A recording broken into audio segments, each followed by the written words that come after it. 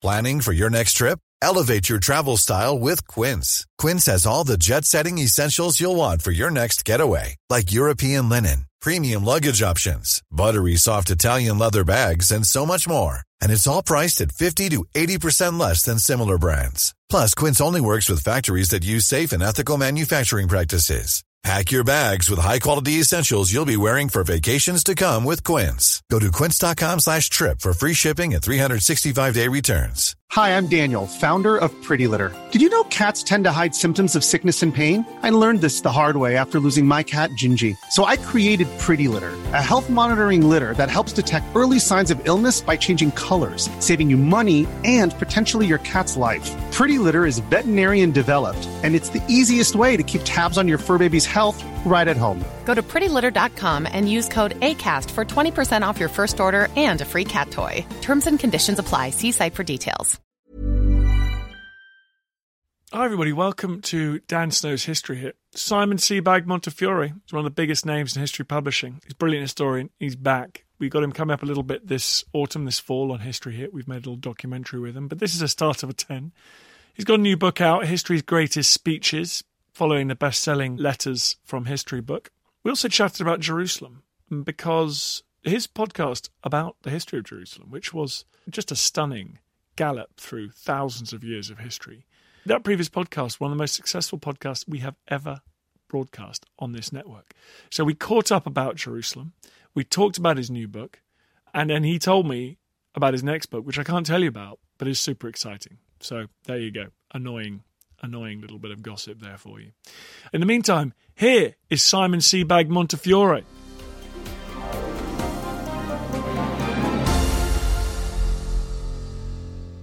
Simon, good to have you back on the podcast. Great to be here. Nice to see you. You know, the one we did on Jerusalem is actually one of the most successful, most popular, most listened to podcasts ever on History Hit. Yeah. Oh, is it? That's people so are fascinated by it. I've just done a new version of Jerusalem, and what I thought was fascinating was about 6 months ago, just before lockdown, I was looking at the sort of Middle East, and I suddenly thought, actually, there's a new Middle East emerging. And I thought that they were going to sign pieces there was going to be a sort of new paradigm where, without solving the Palestinian problem, tragically, but nonetheless, Israel was going to make new relationships with the Gulf states, with Saudi Arabia. And so things were going to change radically. And so I thought it was a good time to update Jerusalem. So it's still the sort of same book, but it's got the last 20 years added on. Isn't it amazing? Seeing that as a student in the 90s, basically our sense was that all the big geopolitical problems had been solved, largely. Yeah. China was beginning to trade on WTO terms. Yeah. Russia was a sort of proto-democracy. And we all freaked out about the Palestinians. Yeah. If we can just get this bit sorted, obviously Congo, but apart from that, it's like, if we can get this bit sorted, then everything will be great. Yeah. And now, how often do you hear the Palestinians? I mean, kids these days didn't know where Palestine is or what it is. It's fascinating. Well, I think the progressive left is obsessed with Israel and Palestine. Absolutely obsessed. And you only had to see what happened with under Jeremy Corbyn to see that the Palestinian issue has dominated their approach. Yes, but it feels like a pretty narrow section of the population. Yes, but we were told, you're absolutely right, we were told that the Palestinian problem was all that mattered. The whole Middle East would be solved. And Bill Clinton spent a lot of his time talking about the Palestinians. I personally think that the Palestinian plight is a tragedy, and it needs to be solved. It must be solved at some point. And what is driving that? Just realpolitik? Israel's been recognised as a Middle Eastern country, which is what it was all along. But then, of course, the Trump presidency has also, ironically, been disastrous in so many ways. I mean, catastrophic. But in the Middle East, their peace plan and their recognition of Jerusalem sort of resounded in the law of almost unintended consequences and resulted in the Arab powers of the Gulf saying, if you don't annex the West Bank, we'll open relations with you, which is what's happened in the last few weeks. The point is, anyway, that I've started having this feel about the new Middle East, at the beginning of lockdown. So I wrote a new ending of the book involving Trump and the moving of the embassy. And the moving of the embassy and the recognition of Jerusalem as Israeli capital. But also, the Assads, the Syrian civil war, the Iran, the fall of Gaddafi, Sisi in Egypt. I mean, all these things are important. I mean, most important of all is, MBS in Saudi Arabia. And that's been a hugely important thing because Saudi Arabia is now moving towards Israel. And I think that we'll see sometime, providing MBS isn't overthrown, which is always possible in an autocratic monarchy. But if he succeeds as king, I think he will open relations with Israel. So you think the kind of old-fashioned great power rivalry between the leading Sunni and the leading Shia powers of the Gulf this means the Saudis will swallow their misgivings about Israel? Well, it's very difficult with the Saudis because they are the protectors of the two sanctuaries, of Mecca and Medina. So it's a much bigger ask of them to actually open public diplomatic relations with Israel. But I think they'll do it. I mean, I think it's the withdrawal of America that's caused all this, really. It's the Obama law of unintended consequences. I mean, Obama, wanted to stop nuclear proliferation with Iran, but to do that, he had to move towards Iran and away from Israel and Saudi Arabia.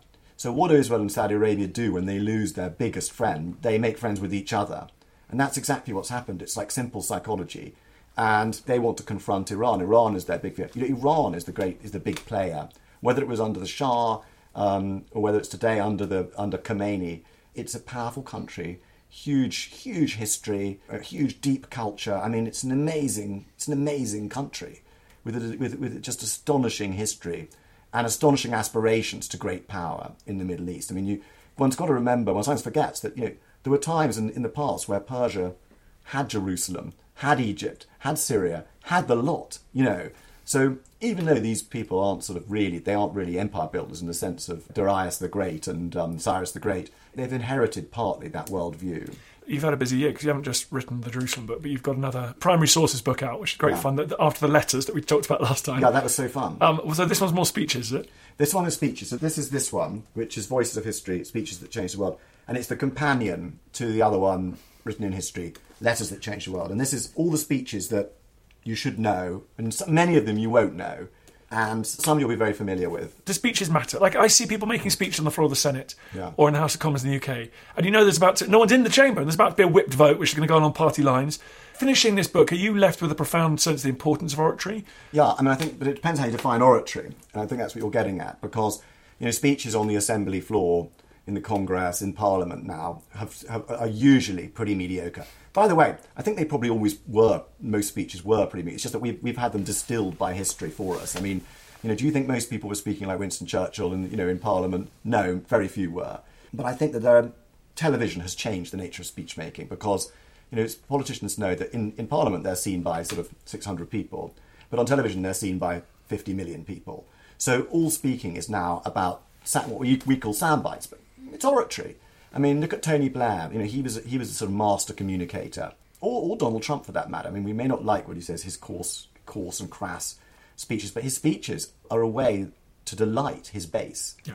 And he's a master communicator with tweets, with speeches. I mean, look at those amazing speeches he gives. He has nothing written down. He walks out there in front of 10,000 people, and he's being watched on CNN by millions of people, including people who hate him but are just fascinated by him. And that is oratory, but it's not what I'd call good oratory. It's very bad. It's kind of meandering. It's bigoted, but it's political communication, and that's what this is about. This book is about the greatest speeches, and we've got sort of Churchill and Martin Luther King and Socrates, and then it's about sort of the worst speeches too. And we've got one of Donald Trump's speeches, the first speech he gave when he launched his campaign. The Mexicans are rapists. Mexicans are rapists speech, which when you read it, by the way, it is just extraordinary. I mean, it's hilarious. It's got long digressions where he's just boasting about how rich he is and thinking aloud, and then he gets back. But the message is there, and that's one of the sort of great tests of speeches, is that sort of the message has to be simple, because you're really dealing with television nowadays. And so has the medium changed? I mean, did Pericles speak completely differently to Chatham, to Pitt the Elder, and then to Elizabeth Tudor? Does it all depend who you're talking to, where, inside, outside? It all depends. First of all, speech making is risky, because it's the one thing about it is it's spontaneous, and we saw that with Lukashenko, for example, when he was booed outside that factory the other day in Belarus, or with Ceausescu when he gave that speech where he was booed and then shot afterwards. So, giving a speech, it's live, it's a risk, that's one thing. But then there are all sorts of different circumstances, whether it's you have to know your audience. And of course, in modern politicians, there are two audiences. In the old days, there was one audience, and that was whoever was there. And then when you got the microphone, that expanded, you could have thousands of people. And once you got to radio and television, then you had millions of people, and you had to have two audiences. You had to pretend you were speaking to the people with you, but really you were speaking to the whole nation. But you can't ignore the people who are with you, as Ceausescu discovered and Lukashenko discovered the other day in Belarus. You can't ignore the people there because they can screw it up too. So the key thing is just to have a simplicity of message. And another key thing is authenticity. I mean, all politicians are actors. But when we watch theatre, when we watch actors on stage, we know that they're not who they're pretending to be. But politicians have to be actors who we have to believe are totally authentic. Once you can fake authenticity, then you're made. Once you can fake authenticity, you're made, and that's what it's all about. And of course, the more authentic you are, the more you can be yourself. I mean, Donald Trump is one example of that. Another example in here is Elizabeth II, the Queen. You know, her speech in COVID, because we've got some really modern speeches in here. We've got her speech about COVID, we will meet again, which I think is a brilliant speech. And we've also got John Boyega's speech about Black Lives Matter in here. So we've got some really modern ones from this year, which I think everyone should read. But also she makes some quite sort of complex ideas, if you read the speech, about the British dilemma, which is obviously a huge dilemma. How does a country that made its wealth and power through empire adapt to an age in which many of our sort of institutions are still linked to empire? And it's a very, very difficult dilemma, which we're sort of struggling with now. But in another modern speech is this John Boyega, the Star Wars actor, and he talks about Black Lives Matter. And that's a very different sort of speech because it's passionate, it's raging, it's after the murder of innocent black people by American police. And yet he gives this speech spontaneously. And the speech is actually rather a beautiful thing. And I like spontaneous speeches. I mean, another great spontaneous speech in here is Cromwell's speech, to Parliament, where he actually loses his temper, but in absolutely beautiful prose, really. In God's name go, that speech, when he calls the parliamentarians prostitutes, wretches and all that. But he goes in there and loses his temper with his Parliament and chucks them out. That's a completely spontaneous speech. And do you think it's perfect. Do you think speaking... I mean, obviously, you're pointing out that you could... Even the, say, Democrat convention, when they're just addressing the camera, those can still be speeches. Yeah. So do you think political oratory will always have a place? I think it's returned because of television. I think it's got much more important because of television. It means it's a different sort of speech, because what you're talking about is like classical oratory, where you're sort of Pericles, Cicero. And then, of course, the 18th century, the great 18th century, 19th century, early 20th century leaders were all raised on classicism. So Churchill, Pitt the Younger, they all spoke in a pretty much with the same idea of sort of how a speech should be. And, I mean, of course, Churchill's were different because he developed it for radio. He had to develop it for radio. But it's very interesting looking at Churchill. He couldn't have worked really on television.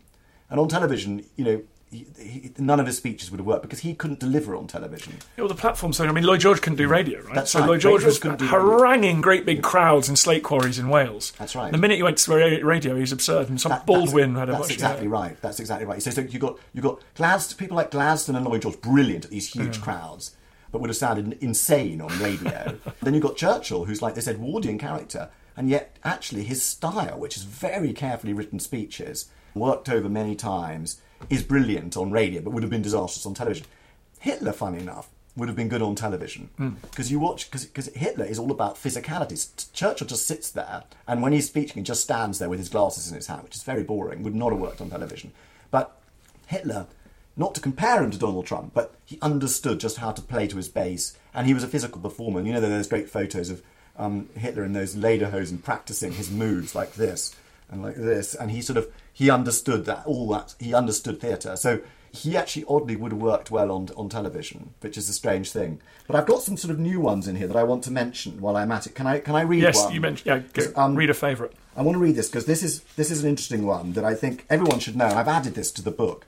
Now, this is a speech by Al-Hajjaj bin Yusuf, who was the sort of henchman and hatchet man, an enforcer of Abdul Malik, the Caliph. The Caliph, in fact, who built the Dome of the Rock in Jerusalem. And this is his most famous speech. It's an extraordinary speech, which I've had beautifully translated by an Arab friend of mine. And what it's interesting about it was he's given the governorship of Kufa in Iraq, and he goes there with all his troops, and he surrounds this rebel city in Iraq.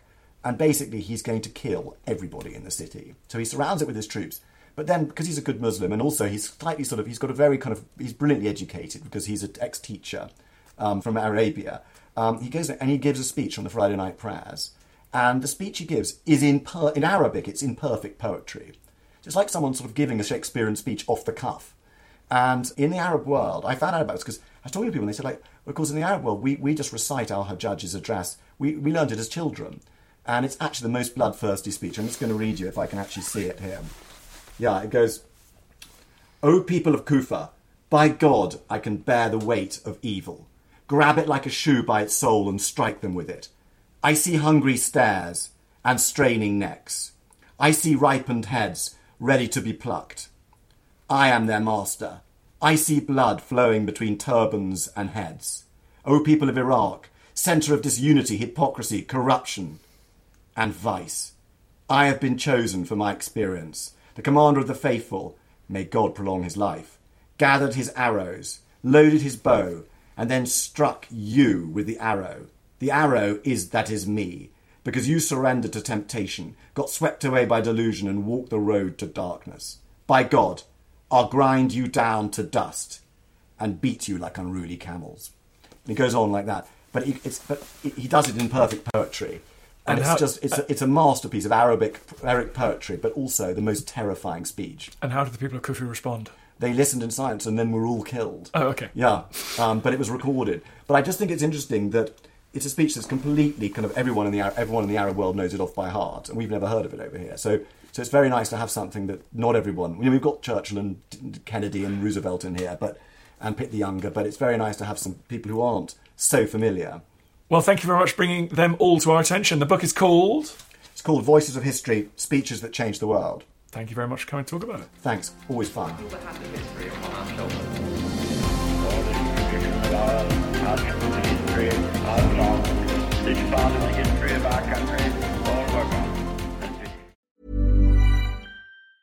The secret to summer-ready skin is here. Osea's #1 best-selling Undaria Algae Body Oil, clinically proven to instantly improve skin elasticity and transform dry skin to silky, soft, and unbelievably glowing. Its signature scent of freshly squeezed grapefruit, cypress, and mango mandarin transports you to sun-kissed summer days. Get healthy, glowing skin for summer with clean, vegan skincare from Osea. Get 10% off your first order site-wide with code GLOW at OseaMalibu.com.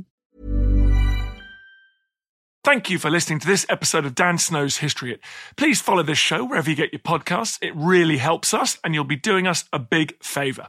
Don't forget, you can also listen to all of these podcasts ad-free and watch hundreds of TV documentaries when you subscribe at historyhit.com/subscribe.